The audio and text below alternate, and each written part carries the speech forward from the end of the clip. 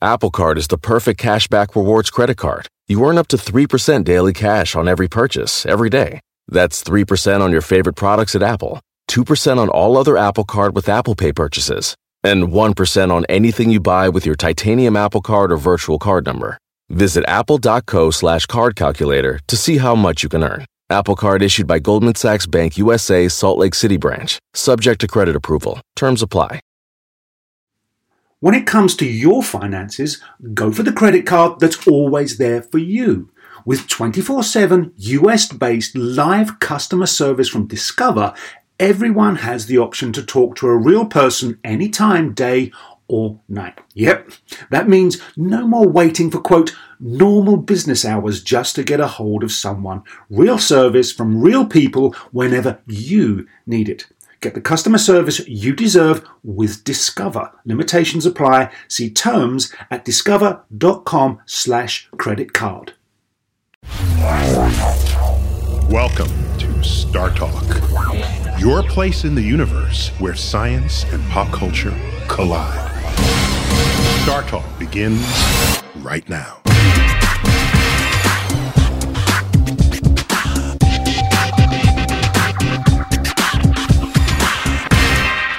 This is Star Talk. I'm your host, Neil deGrasse Tyson, your personal astrophysicist. And I'm here in studio with Chuck Nice sitting across from me. Yes. Chuck Nice, comedian. How you doing, man? I'm doing very well. You got gigs lately? Yeah. I don't want to be your only gig, you know? I mean, you got... Oh, no. I still do my little TV shows that I do. And yeah, they bring you on to comment on stuff. Yeah, the latest one, you should check it out if you can on True TV called How to Be a Grown Up. Okay. Why they asked me to be on it, I'll never know. And I still do stand-up. Okay. Well, very still cool. do stand-up. I don't think I've ever seen you do stand-up. Oh, really? You got to come sometime. Send me an invitation. Yeah, definitely. No, let me restate that. I don't think I've ever been invited to see you stand-up. Snap. Dad. From what I hear, I'm very funny. That's what people tell me all the time. So we've got another Cosmic Queries edition of Star Talk. Yes, this is like fans and people like Cosmic Queries. I prefer to be like interviewing guests and stuff. Oh, well, thanks. No. So instead, it's be like encyclopedia man for the universe, but I think people enjoy the passion that you bring to the answers of the questions. Okay. It's like, I know your thing is to empower people to find information on their own or to steer them to other information. Yeah. I know that's what you like to do. As an educator. That's what I want to do, yeah. But what I think you don't want to be the actual resource, Exactly. Like my mom used to say, I was like, what's that mean? Go look it up. That's what she used to say. Mom, what's this word mean? Yeah, I don't want to be your damn Wikipedia page. Right, exactly. But I think what people enjoy is the fact that you bring the information in a very entertaining and very passionate, fervent way. Okay. So that's what they really dig, not just the fact that you're giving the information. All right. Okay. So let's do this. And I haven't seen these questions at all. No, you have not? And these are from... And the category? No category. So this is the leftovers. Little hodgepodge. Potpourri. The potpourri. Okay. That's right. Cosmic Queries potpourri. And in math, we would call it random. Right. Yes, rather than potpourri hodgepodge. Right. Random. Random. Okay, go. Cosmic Queries random. The random edition. Mm-hmm. Go. Okay. Kasim Johnson wants to know this from Facebook and Earth, because he doesn't tell me where on Earth he is from. Yeah, if you don't say it, we're just going to say your Earth. Right. Yeah, all right. Mm-hmm. He says, is it possible for a stable black hole to exist within a stable star? Ooh. Yeah, that's kind of a wild question. No. The black hole would eat the star.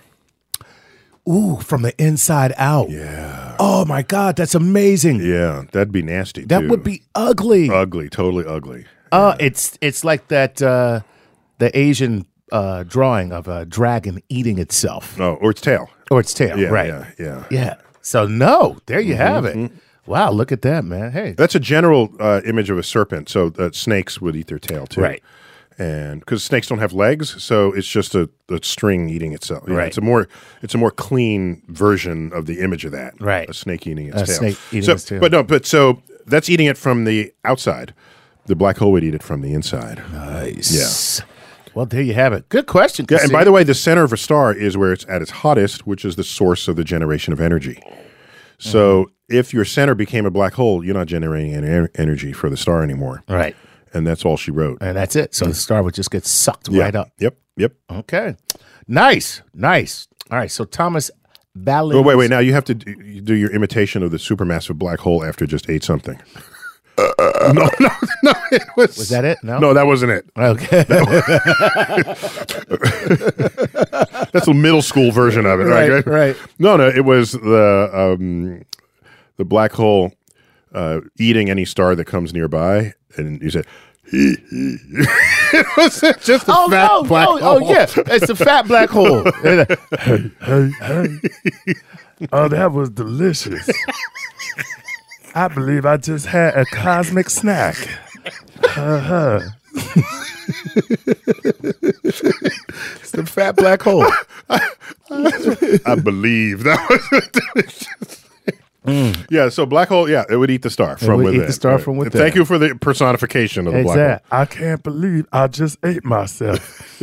All right, Thomas Valenzuela wants to know this, and Thomas, you got to admit that's a cool last name. That is Valenzuela. Valenzuela. You can't beat that. Yeah, I used to love that picture for the Dodgers. Yeah. All right, so does the rotation of the galaxies give us north and south orientation in the universe based on something similar to the Coriolis effect? And if that is the case, could it be used as a reference to measure distances and our position versus the equator of the universe? No. Okay, next question. No, there's some interesting backstory here. Yes. So in physics, we have an unambiguous way of how to define what is north. Really? Yes. Okay, please. So north has meaning only in things that rotate. Okay. All right. If I put a book in front of you and say, what's north? That means nothing. It means nothing. Okay. Right. Rotate something. Now, take your right hand, curl your fingers in the direction the thing is rotating. Okay. Then stick up your thumb. Mm-hmm. That's north. Got you. Okay? Got you. And so that's how we can say if something is rotating upside down. Right. Relative to north, because you'd have to twist your hand upside down, curl the fingers, and now it's rotating in that direction. Now your thumb is pointing down. It's pointing down. Okay. So that's how we define rotation. We did not know that the galaxy was a rotating thing until long after we had named it. Right. You know, why is it called galaxy? Galactos is Greek for milk. That's the Milky Way going across the night sky. Because it just looked like a streak of white across the blackened night sky. They didn't think it was literally milk, but it was the poetic reference to it, right? And so that's the galaxy. And now, if you learn that it is a flattened system, and then you want to ask, does it have a north and a south? We, astronomers in the early day, assigned the north pole of the galaxy to the pole of the galaxy that happened to be in the northern hemisphere of the Earth, of Earth's sky. Gotcha. All right. Because we're seeing it from the north or top part of our reference. Of our reference. We would later learn which way the galaxy was rotating, and it turns out it's turning the other way. Gotcha. So we are stuck calling the north pole of the galaxy the opposite of what our laws that we made for ourselves to define it as such would give us. Gotcha. Yeah. So in other words, what we say is the south pole of the galaxy is in the north. What we say is the north pole of the galaxy is in the northern hemisphere sky, but it's actually the south pole of the galaxy. Yeah. So yes, we can orient the galaxy, but the universe, we've never found a way to orient it. There's no patch of material in one direction or another, an axis, a distribution, a plane. Right. None of that. The stuff is pretty random as far out as you go. That's cool, man. Yeah. So we could do that here on Earth because we have all of those things to measure and look at. There's a north pole of the solar system. Which way are all the planets turning around the sun? Because we see the sun as a center. And which way is the sun rotating? So that sun has a north pole. Everybody's got a north pole. Gotcha. Yeah. That is cool. And that's because we didn't know it was rotating. We had to discover the galaxy because we're in it. And it's like, how do you know what your mother looks like if you're an embryo within her womb? That's so funny. You don't know. So one of the last things we discovered was the galaxy, what the hell we look like in the galaxy. What a great, what what a great example. How do you know what your mom looks like before you're born? Yeah, you have no idea. Right. Unless You know her voice. Unless you get a selfie stick and put it out. Jesus. God. What? I'm just that there could be a way to do it. That's awesome. That's all I'm saying. Oh, my God. Selfie stick. Okay. Let's move on to Alex Perkins. Okay. Alex is coming to us from Earth, and Alex says, hey, I just turned 30. Hey, happy birthday, man. How feasible is it in my lifetime to see people land on Europa? Now, I suppose he's using the average lifespan, because we don't know. Alex could be hit by a bus next week. You know, that's not what? Alex. I don't think that's the life expectancy he's planning for this question. Okay, you're right. Okay, Alex, if you're gonna hit by a bus next week, you ain't never seeing this happen. All right.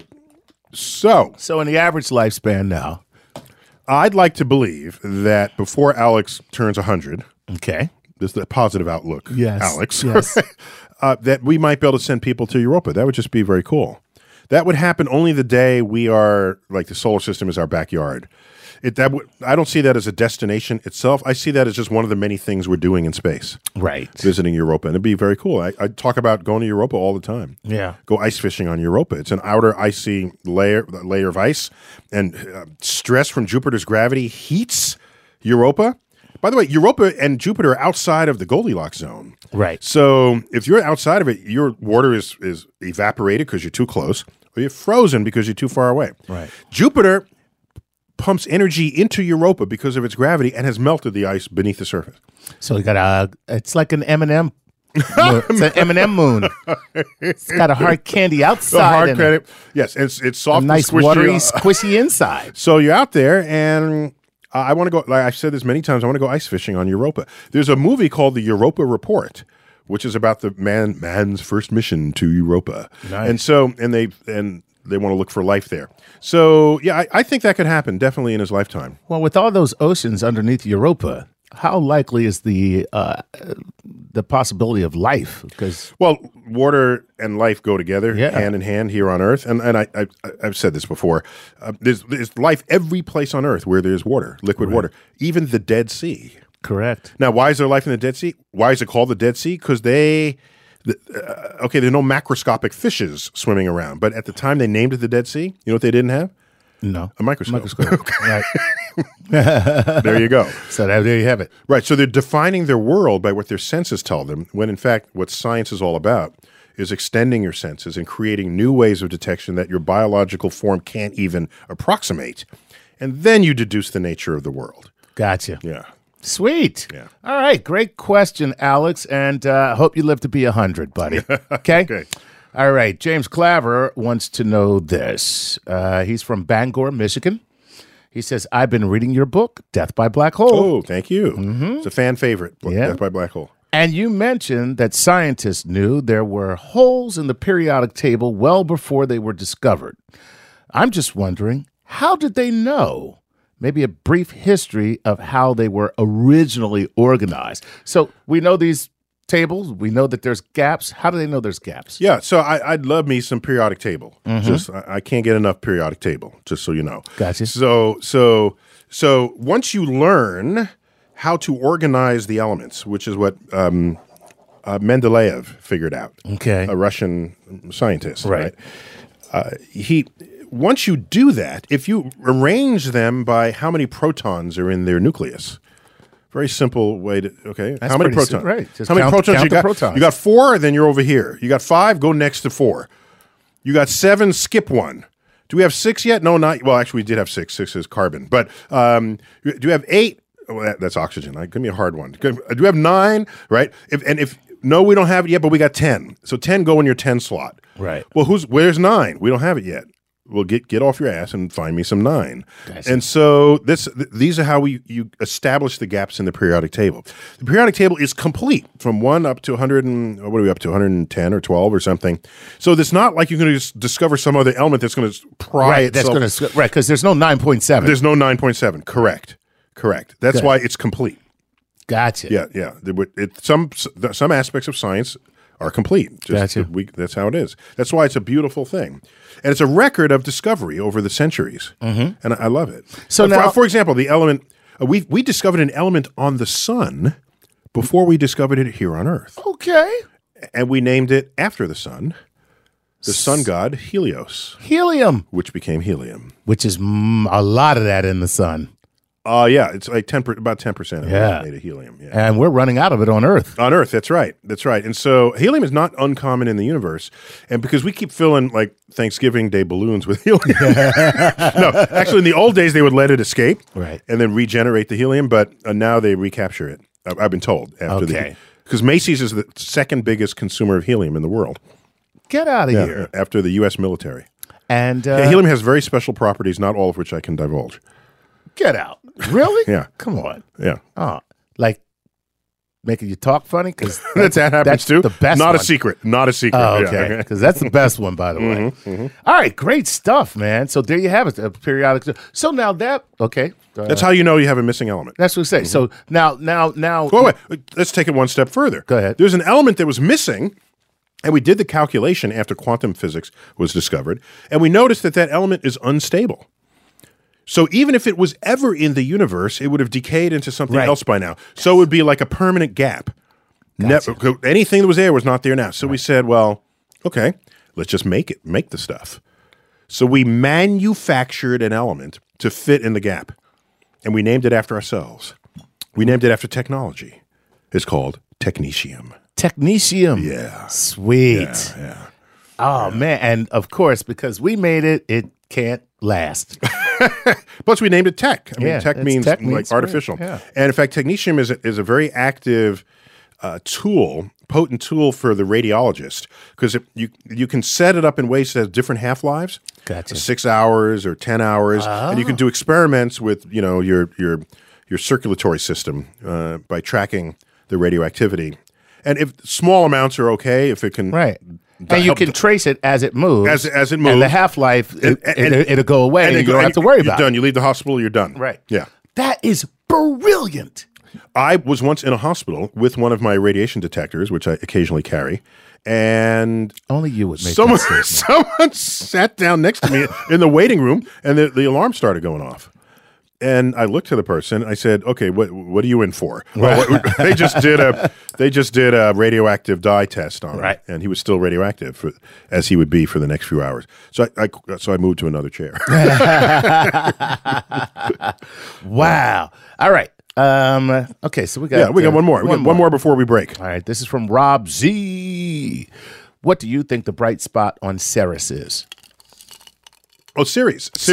Yeah. So the largest asteroid actually has enough gravity to turn it into a round shape. So it's the only round asteroid. Technically, we shouldn't even call it an asteroid. Is it what would a dwarf planet then? Precisely. No. Chuck. Oh, I've been hanging around you too long. Oh, I've been hanging around you gets too it. long. So objects that are just big enough to be turned into a sphere by their own gravity, Right. but they haven't cleared their orbit because Ceres is orbiting in the asteroid belt, dwarf planet. Right. Pluto, Okay. big enough to be a sphere, but it's orbiting in the Kuiper belt, dwarf planet. There Gotcha. you go. So a bright spot on Ceres, I have no idea. I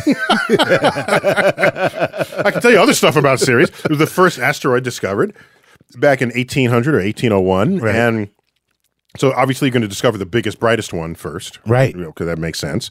And so they thought they discovered a planet, and so and planets are named after Roman gods. And so they named it after the Roman goddess of harvest. And Ceres, that's the root of the word cereal. Right. Whole grain oats. That's right. That's a delicious planet. So that's- or dwarf planet. So that's Ceres. There's So Ceres. I'm guessing it's a highly reflective, icy area, Right. of the object, because ice can be very reflective relative to any other kind of rock, Gotcha. and it doesn't take much to be more reflective than rock to show up blazingly in images you take of an object. Gotcha. So that's my guess. Yeah. Well, there you go, Rob. Get yourself a bowl and a spoon and enjoy some Ceres. So we got to take a break, Chuck. Yes. But when we come back, more Cosmic Queries Potpourri Edition. All that is random in the Quizzical universe.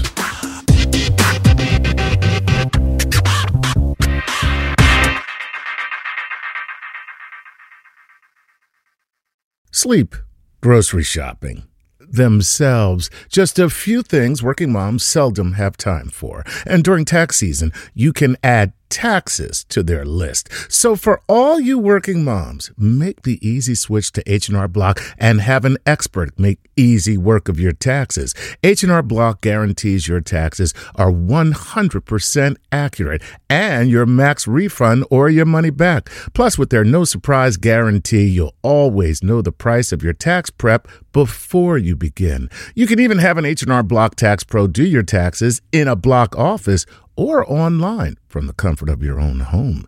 Can your current tax guy promise all that? When you're buried under life's to-dos, let the experts at H&R Block stay on top of your taxes with a return that's right on the money and your biggest refund possible. Because tax season after tax season, it's better with Block. Make an appointment at hrblock.com. All tax situations are different. Not everyone gets a refund. Limitations apply. Descriptions of benefits and details at hrblock.com/guarantees.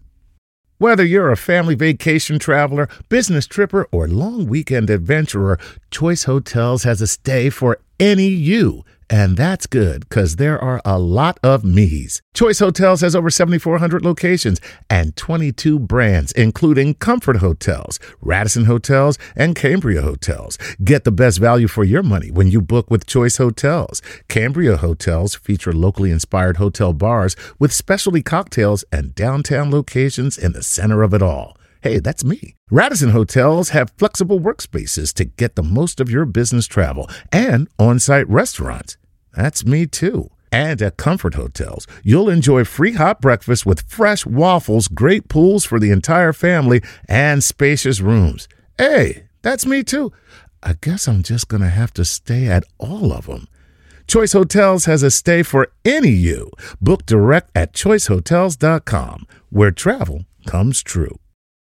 This episode is brought to you by Progressive, where drivers who save by switching save nearly $750 on average. Plus, auto customers qualify for an average of 7 discounts. Quote now at progressive.com to see if you could save.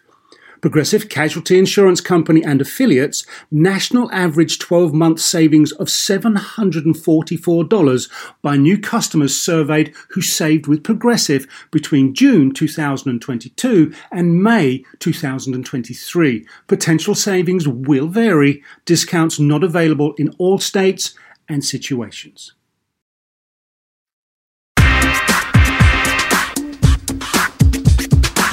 We're back on Star Talk. Tyson here, Chuck Nice there. That's right. Yeah, man. We're potpourriing together. Yes, we are.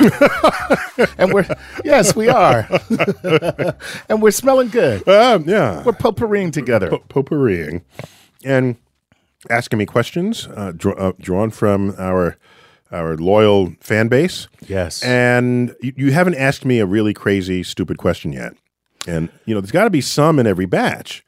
Oh, God, you're asking me yes. very intelligent questions, but some of the weird ones there are some interesting answers to them. I'm just saying. Yes. You're choosing. I don't know anything. You compiled this. All right. Well, guess I'm just what? letting you know. Since you said it.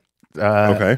And maybe I'll change my mind after this. I don't know, because guess what? I skipped over this question Okay. in that first segment. And as you saw me just pick this page back up. Yes, you picked the page back up. That was in the trash. It was I turned that over. I'm going to pick it back up because here it is. It's from Inti Amartusa. No. Amartusa. Okay? Okay, that's it. Yeah. Whatever you say. You know what I think? I think you actually have no friends ever in your life. So you never had any practice pronouncing other people's names. Well, you got one part of that right. Okay. Inti Amateur. Okay, forget it. If you had superpowers, would you wear spandex? Okay, so if you were a superhero, would you go with the spandex? If I had a cut body, and then the spandex will show off the body, that could help intimidate criminals. Right? Maybe. I'm just thinking. I mean, see, I wouldn't. I would go with a 3-piece suit. Because then I'd show up and they think I was just a banker, and then all of a sudden I'm like blowing stuff up with my eyes and throwing guys across the room. You want to be like Kingsman. Yes, You want to just walk with a dapper, umbrella and a cane. And every time I shout, they'd be like, "Who is this guy? Who is this banker that keeps showing up and kicking our ass?" That's good. I like the banker model. I like that. Now, no, you're right. Why have spandex? Yeah, exactly. There's no. And I think in the early days, Superman was wearing pantyhose, so. Pretty much. Yeah, blue pantyhose. Yeah. So, there's no call for that. Yeah. You're right. All right, cool. Banker, three-piece suit. Three-piece suit, All right. man. Sweet. All right. Let me put that back over. You know what I would do? And I would draw from my supply of ties, and each tie would have a separate, different superpower that it gave me. Now that's kind of cool. And if you saw my tie, you know what you're dealing with. How I was going to kick your ass that day. I like That it. stuff would get telegraphed. There we go. Okay. All right. There you go. So thank you, Inti. All right. Here we go. This is from Nelson Sa. Nelson says, what are some of the most important non-space related advances which came directly or mostly from research at NASA? Oh, So, well, of course, NASA is fully focused on space. So maybe the way to answer this is there are advances that directly helped space and things we were doing in space, and other things that not only helped space, but then helped what we did here on Earth. Okay. Maybe that's the way to answer this. Because NASA's not researching how to make your better cup of coffee. But they do utilize technology and technological advances. It is always with the mission of trying to improve our duration, time, technology, and space. But that doesn't mean it can't apply to very cool things on Earth.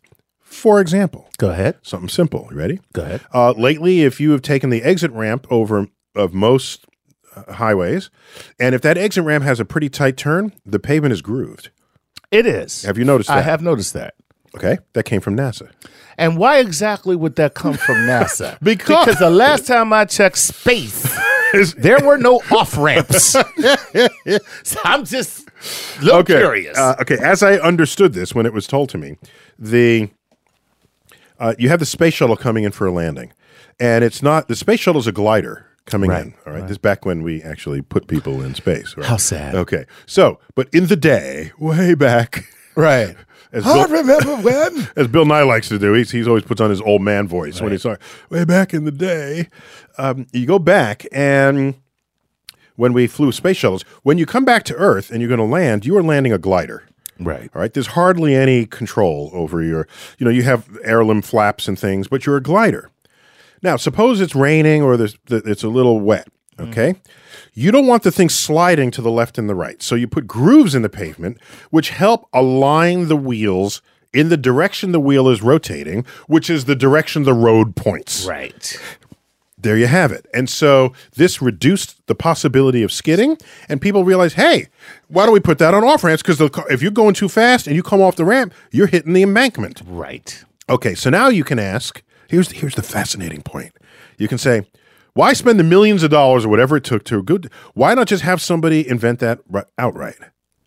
Why? Okay, because no one did. I mean, however cheap you think that is, right. The fact is that solution only came about when someone cared about space. Right. And it turns out I have found, you go into space, people gather around who care about that. Right. Smart people who care about that. Right. And those are the problems they want to solve. You're not going to go to the smartest person in the room and say, oh, couldn't you help me prevent cars from skidding off the off-ramp of the Interstate 95? Well, see, there's also no money in that last point. Right. Well, yeah.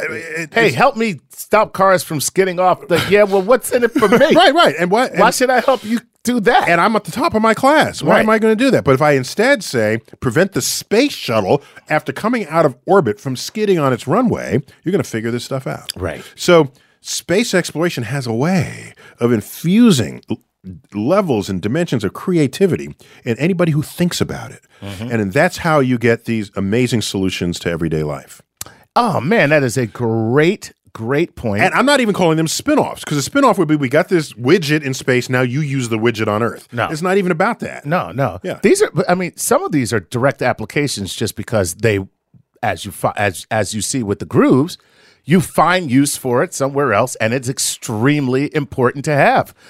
You can't think of how many thousands of lives probably have been saved by people having grooves. That simple little thing. That's simple. And no one writes a story about the life that was not taken. So true. Yeah. I know. Yeah. Which is why I often contemplate suicide. Chuck! I'm joking. I'm joking. But it was hanging there. I had to say it. Medics, they're coming in. Hey, well, that was a great question, Nelson. And just remember that NASA will continue to suffer budget cuts. So, just figured I'd throw that in. Just saying. Oh, wait. Let me give you one more. Just one more example. Okay. So the docking algorithms to get the space shuttle to dock with the space station. Right. There are two sort of collars that come together. Right. And there's a laser stabilizing system that enables that to happen. Right. And there's software related to that and the like. I say right as in, I'm sure you're right.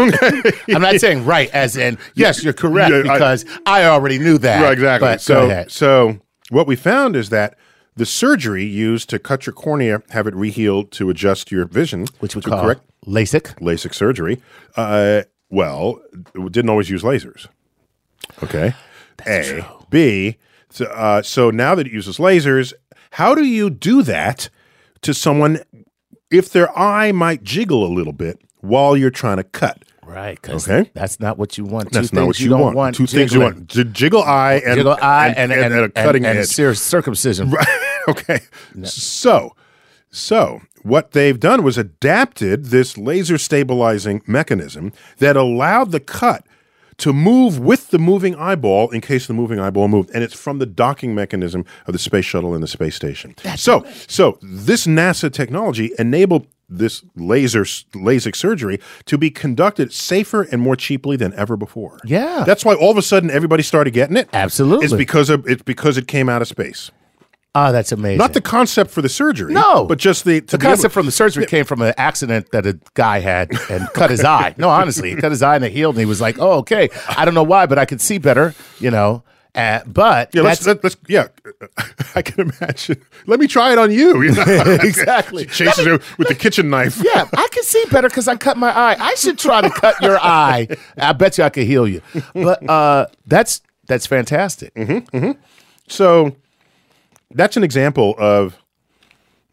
So two extremes of examples. One where vision has been improved. The other, your driving has been improved. Yeah, right. And both of them came out of the space program. Yes. And it happens all the time. That's amazing. Yeah. Hey, Nelson, great question, man. Great question. All right. Here we go. This is from Scott, and that's all he says is, "This is from Scott." I love it. Okay. He says, on your premiere of Cosmos, you mentioned that the moon was pushed away by tidal friction. Can you explain that a little bit further? I had never heard it put like that before. Yeah, pushed is a very visual image, but what's really happening is that it's getting flung. Flung is a more sort of physically accurate thing. Right. So what's going on is the moon creates a tidal bulge on Earth. And so the water that's nearest the moon pulls towards the moon is pulling on Earth a little less, and the water that's on the other side of the moon is pulling on even less. So all the oceanic waters form this bulge that it's in a direct line to the moon, okay? Okay. All right. It turns out it's not in a direct line to the moon because Earth is rotating. And we're rotating faster than the moon is turning around it. So we actually drag this bulge ahead of the moon. Okay. Okay? So this bulge is actually trying to slow us down. That's why we occasionally add leap seconds to the calendar. Gotcha. And because the bulge is ahead of the moon, the moon feels a gravitational force ahead of it. And so it wants to go faster in its orbit. Right. And by going faster in its orbit, it ascends to higher distances from Earth. Gotcha. So it's a cosmic ballet choreographed by the forces of gravity. Gosh darn it. That was fantastic. So the moon is spiraling away about 5 inches a year from Earth just because of this flinging effect of the leading edge of this tidal bulge. Right. Oh, Mike, that is fascinating because it's like the Earth is a container holding this water. Yes, correct. So instead of lining up with the gravitational pull from Of the the moon, moon, right. because the Earth is a container holding this water and it's spinning. Yes. The water wants to move ahead. Yeah, we're dragging the water ahead of the moon. water ahead of the moon. And that costs us our rotational energy to do so. that God. Wait.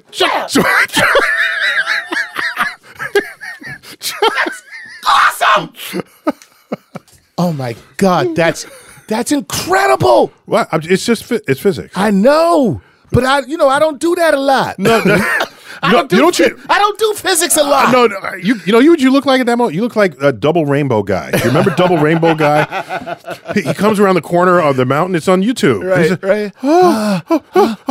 Two rainbows. Oh, man. Oh. And he starts crying. I say, dude, it's physics, okay? Chill out. Oh my gosh, this is divine. No, it's light. Yeah. All right. So I don't mean to take away the beauty of this. By the way, there are other things that are mysteries that we don't understand, right, that are even more beautiful. But I'm saying, like women, we are in this tango with the moon. Right. Ultimately, when the moon wins, well, it's not going to win. Ultimately, the moon wants to slow us down so much that we rotate at exactly the same rate that the moon orbits us. Right. And when that's the case, our tidal bulge will align. We will not be fighting the bulge, and the bulge will not be flinging the moon forward. And the system will be be in what is called a double tidal lock. Double tidal lock. Yeah, which was a wrestling Sounds move. like I was going to say I wanted to invent that move. What? I used to wrestle. The double tidal lock. I wrestle and I know astrophysics. You know I was trying to invent a double tidal lock wrestling hold, right? Yeah. So what happened at that point? Earth's day will equal the lunar month. Gotcha. And one side of the Earth will only ever face the moon. Just as today, one side of the moon only ever faces the Earth. Which is why there's never Earthrise on the moon. Right. It's always in the sky Always if in you're the on sky. that half of the moon. Gotcha. Yeah. That's awesome. Which is why that famous photo called Earthrise, taken by Apollo 8 in December 1968, it's called Earthrise. Because the Earth was rising over the moon. Why? Well, it's because they were orbiting. Right. They were orbiting the moon. Exactly. And they pull up the camera, and there's Earth rising. That's how you get Earthrise. But people thought, Earth rises on the moon, just like the moon rises on Earth. Not. No. Right. That's amazing. Not until the moon wins. Unfortunately, I'm still stuck on double tidal lock because I'm trying to figure out, do you put your legs around the person's neck and then you're hanging off of their back and then you grab both their knees and then you whip it and I'll show you off camera. I'll show you. I never perfected it, but I had the ideas of one. It was good. That's pretty cool. All right, that was because what happens is you face your opponent and then I swing you till you're out of balance and then take you down while I'm still facing you. Because in a double tidal lock, both sides of the orbs are facing one another no matter what they do. So the idea is to get the person still facing you and then as I swing and take them down. Right. Yeah. Yeah, that's fantastic. Maybe get a quick one in before the break. All right. Okay, go. Let's get a quick one. All right, here's a good one, man. Yeah. Will the sky look different if we are all standing on another planet, constellations and such? So if I'm on another planet in this solar system, do I see the same sky? Yes. What? You heard what I said? You said yes.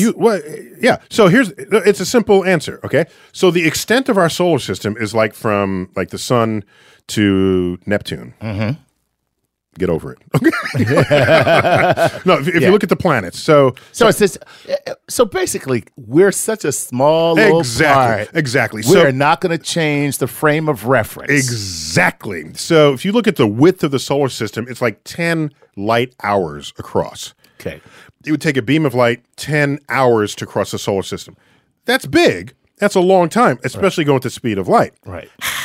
However, you look at the nearest stars, the stars that comprise the constellations, they are hundreds of light years away. Gotcha. So if you just shift your head 10 light hours, the stars don't mean nothing. Right. They don't mean a damn thing to the stars. So you got to start moving among the stars to change your perspective on the constellations for them to take on other shapes. Nice. And drag all the astrologers with you as they try to keep up with the new shapes. Right, okay? exactly. And tell you how the universe will now affect you. Right. Because of the random stars oriented in the galaxy. That one looks like someone looking at a cloud. What will we call it? That's great. Chuck, we got to take a break. Okay. We'll come back and continue. You got more questions for me? Yes, I do. When Star Talk continues, more from Cosmic Aquarius.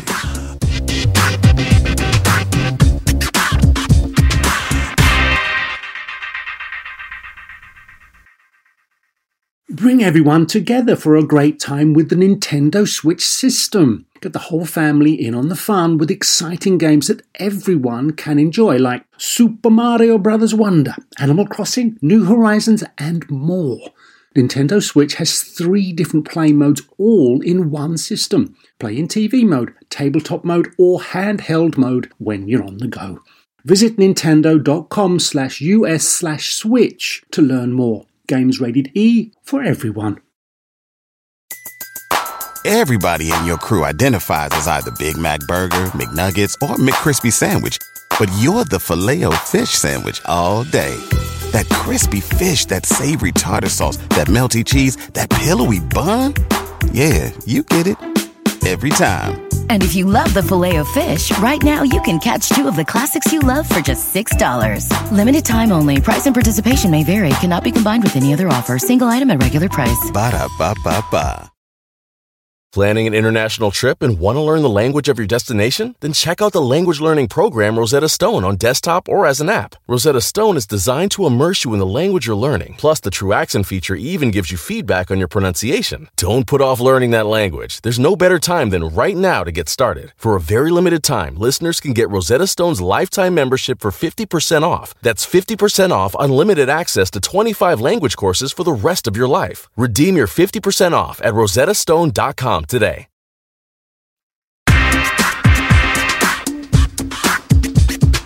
Chuck, we're back. Yes. And this is Cosmic Queries, Star Talk Radio, Cosmic Queries edition. And in this our final segment, we're going to save the last several minutes for the lightning round. Yes. I don't know if we'll get through all the questions, but then we get through like a whole boatload in a short amount of time. Exactly. So let's work up to that with some continued questions and with my fully fleshed out answers. All righty. And any more weird questions? I mean, weird questions have sometimes interesting answers. If you found This any. is true. What do you got? Okay. Here's one from Jonathan Smith from Las Vegas, Nevada. And you can pronounce his name. You know what? That's so true. I'm going to give you a little gold star each time. Yeah, well, I don't think I can really be proud of Jonathan Smith. Was that the dude who messed with Pocahontas, Jonathan? Yeah. Was it John Smith? Yeah, I thought that was Yeah, him. I think it is him. But who's the guy who founded the Mormons? Oh. John, I'm getting my people mixed crap, up. I forgot his name. Yeah. Okay, but John Smith, definitely Pocahontas. Yes. Okay, yeah. All right, what do you have? Neil. Yeah. I've heard that the strongest evidence for gravity waves is the spiraling together of 2 neutron stars as the ripples. Yes. Okay. However, neutron stars have incredibly strong magnetic pull as well. Indeed. Is it possible that the same dynamo effect that causes our sun to slow its rotation could be causing neutron stars to lose their combined angular momentum over time? No. Ooh. Okay, I'll tell you why. Go ahead. Because we can look at the ripples that neutron stars send out as they draw near one another, and you calculate using Einstein's general theory of relativity, at what rate would it lose orbital energy to gravitational waves? Okay. And you write down that number. And then you look, and we have binary neutron stars in our galaxy, and they are losing energy at exactly that rate. There's no unaccounted for need to then say, here's some other mechanism. It's not even necessary. It works exactly. We know where the energy is. We know where it came from and where it's going. Yeah, exactly. Right. So, but great question. That is a very and good it's how you make these deductions in the universe. You look at something you know very well. If it accounts for everything, there's no need to keep. You could keep looking, but why? I mean, right. Yeah. I mean, maybe it's sharing the cause, but everything I know about how I've accounted for it works. Right. So there's no need to. You're done and move on to the next problem. If it ain't broke, don't fix it. Exactly. There you go. All right. So Jesse from Vancouver, Canada would like to know this. Given that there is an upper limit or upper speed limit to the universe, being the speed of light, and a lower speed. It's not just a good idea. It's the law. Buckle up, galaxies. Exactly. You never know. Okay. And there's a lower speed limit. By the way, the buckling up, you only buckle up because your car changes speed. Right. Not because it exists at any one speed at all. Well, it's the change that's pretty. Change is what will kill you. Yeah. Right. That's why you can be in an airplane going 600 miles an hour at 39,000 feet, and they say, you may now unbuckle your seatbelt. Right, because nothing's going to happen. Right. If you maintain your speed, that's not a problem. Yeah. It's if your speed changes, and that's what your seatbelt is for. And I just love that they put seatbelts on airplanes as not. I get it for the turbulence, but for the crash, really, really, do you really think that seatbelt's We're about to help? crash. Buckle your seatbelt. Yeah, buckle up. Right. Okay. Mm-hmm. No, I'm not. No, my favorite one is like, if you don't bring your seat back up to 4 inches, you're going to die Right. in the crash. Yeah, what's that You're going to be the about? only one who dies. Okay, All right, so what else? given there's a lower speed limit, which is the absolute zero temperature, could velocity be considered a dimension like space, length, width, and depth? You have to ask where are you going to go with that? What are you going to do with that? Because, for example, you can have a speed, and then I can slow you down with brakes. Right. Did you change dimension? I mean, where right. are you getting with that? Why? Yeah, what is the purpose of even having? Thinking about it that way. Right. If you want to, by the way, creative thinking is highly a good thing in this world. Okay. But if you do so, ask yourself, is there something you will now be able to explain that you couldn't before? Gotcha. Because everything we've constructed about velocity and speed and all of this, it's as Einstein said, or was it his protege, said space tells matter how to move, and matter tells space how to curve. Wow. Yeah, it's deep. That's a great one. Yeah, it's great. It's deep. So in that sense, it's not your speed, but it's the gravity that's creating the dimensionality of the fabric of space, and you can move within that. So we move within the fabric of space. So Right. the velocity itself is not, there's no cause to think about it that way. That's all. Gotcha. So, But I applaud the exercise. yeah, exactly. It's very creative thinking, and your answer, Jesse, is dark matter. I'm just saying. No, I will just never said that. answer one question with something else we don't know anything Exactly. about. Right? See, that's how I do it. No, people do. Right. People say, "Oh, can we explain this thing in terms of consciousness?" We don't know what consciousness is, so Right. just back up. Right. Give Right. it space. That's funny. But see, you know what? That's a great little cheat, though. It is a cheat. It's a great cheat. It's a complete cheat. yeah. People do it all the time. Yeah, it makes. I mean, listen, because I don't know about this. Well, why don't we think about it in terms of something else we don't know about? Exactly. That'll answer Because it. that'll answer it, right? I mean, that's very funny. Right. All right. This is from Amanda Milligan. And she says, in every documentary. And where's she from? She's from Earth? She is from Earth. Okay. She's just from Earth. In every documentary I have seen lately, extraterrestrial life is animal. How do you think plant life would evolve outside of our own world? Or could there be life that exists that could not be classified as either plant nor animal, but still life? There's a famous science fiction story, and forgive me if I forgot who wrote it, because I don't come in here with notes in anticipation no, you don't of know questions. these questions, so how could you? Right. So there's a science fiction story where the aliens came upon Earth and saw that there's like muscle tissue, and Right. and they go back to their home planet and says, they're made of meat. Because the aliens, they're made of some spirit energy. Right. Right? And we're made of meat. Right. And another thing that we take for granted, but I can imagine an alien life form that would just freak out. Other than salt, animals have to kill to consume food. Okay. Other than the consumption of salt. Everything else you eat was once alive. Okay? Right. Well, Whether it was- sorry. Unless you live off of milk and honey, all right? Those themselves Well, were that's not still once an alive. animal It's byproduct. an animal byproduct. You have to kill something. And even the vegetarians vegetation was are alive. slaughtering carrots. That's right. All right? Yeah. And slicing them, dicing them up, and shredding them. Yes. So the fact that we have to kill other life forms on our own planet for our own sustenance could easily be seen as one of the most barbaric things to another civilization where they all absorb energy from their host star. Right. Yes. There you have it. Because they're absorbing and not consuming. Well, they're and They have an ingesting. unlimited. They're not ingesting. They're unlimited source of energy from their sun, just like plants on Earth. Right. They don't have to eat anything. There's some that do, of course, but nearly all other planets don't. The Venus flytrap is carnivorous, and what's the other one that eats flies that smells like pitcher plant? There's one that You're talking about the one that smells like rotting carrion. Yeah, it I smells forget like the name rotting of it. flesh. Yeah. So that one, okay, so they're carnivorous, but I all think the that is a rest pitcher plant, are yeah. doing just fine with sunlight. Yeah. And that's an awesome way to live, I think. If I were to evolve the human into another form, I'd involve us with solar panels on our skin. Nice. Yeah. Our skin would be one big solar panel. Yeah, and that way, getting sunburn, you just recharge your energetics. Yes, Yeah. I believe they call that Africans. I'm just saying. Last I heard, that's why they're black. Yep. I say Yep. they. Right. I just said that's why they're black. That's so crazy. All right. Megan Morrissey says, "Hi, I'm showing for the first time an episode of Cosmos in my high school earth sciences class." Give it up for the teachers of the world. There you go. One of my students just asked me if a ship that is designed like a ship of imagination would actually be able to fly into space. Would that be possible? Love your show and thank you. I'm not authorized to say whether I actually own one of these.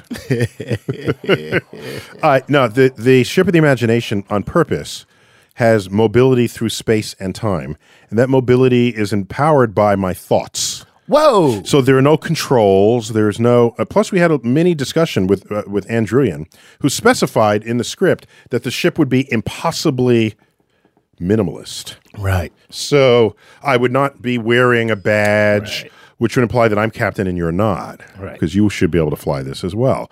So the ship, no, it exists completely in my imagination as your tour guide.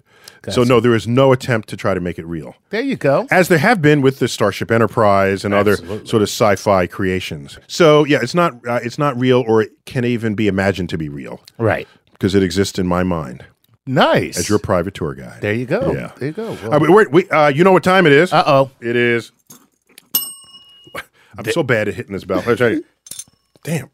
There we go. Lightning There we go. round. Lightning round. Okay. Oh, my God. We got a lightning round. Okay, so I'm answering in sound bites because you still have so many I didn't get to. Okay, That's right. Ready, go. Okay, here we go.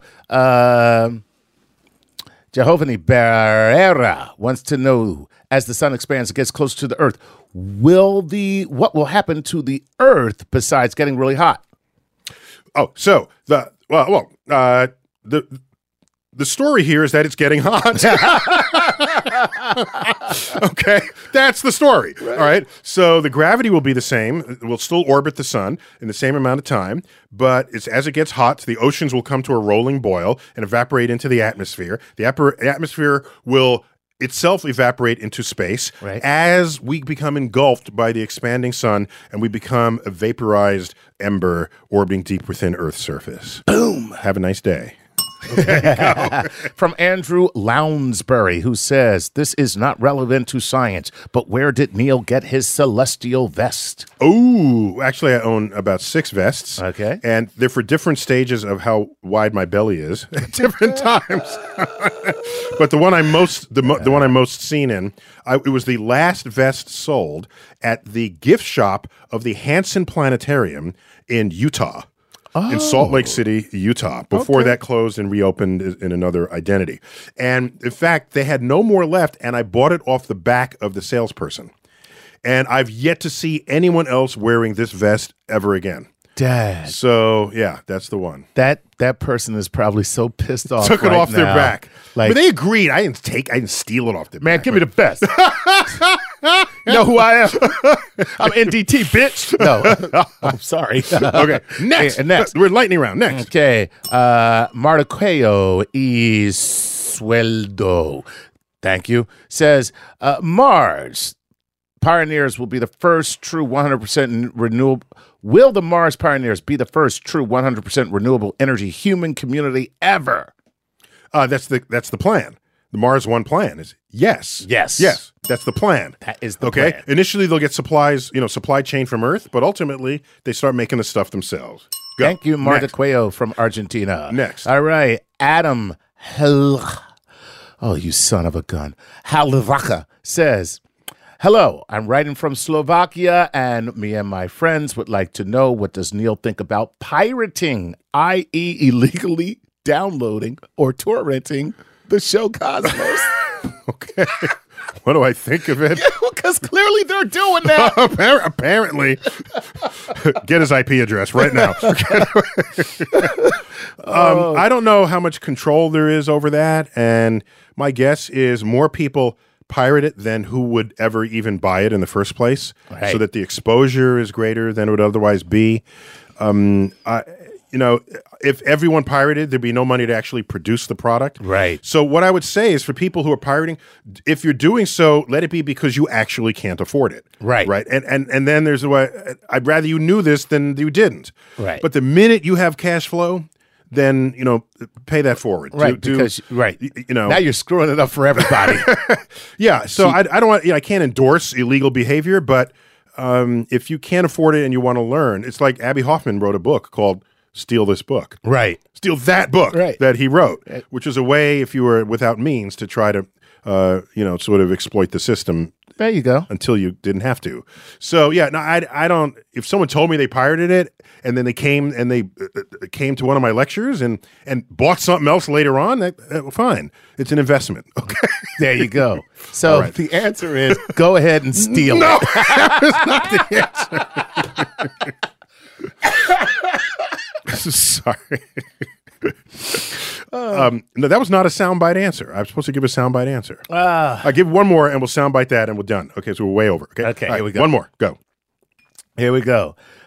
With iron and low gravity, would Mars be an ideal place to build larger interstellar rocket ships and space stations? Yes. If you build a ship and you can launch from a low gravity place, that's what you want to do. Because half of your launch energy leaving Earth is just to get the hell off of Earth into orbit. Right. And the other half of your energy can take you practically anywhere else in the universe, certainly in the solar system. So, yes, launch from the lightest place you possibly can. And you know what that is? It might be empty space itself. Woo! There you go. Chuck, we're out of time. Yes. That was Potpourri edition of Star Talk Cosmic Queries. Yes, it was. All right, Chuck, I'll look for you on TV, on True TV. Yes, and you'll always make me laugh. Thanks for being a part of the Star Talk family. It's a pleasure. You've been listening to Star Talk Radio. Neil deGrasse Tyson here, your personal astrophysicist. And as always, I bid you to keep looking up.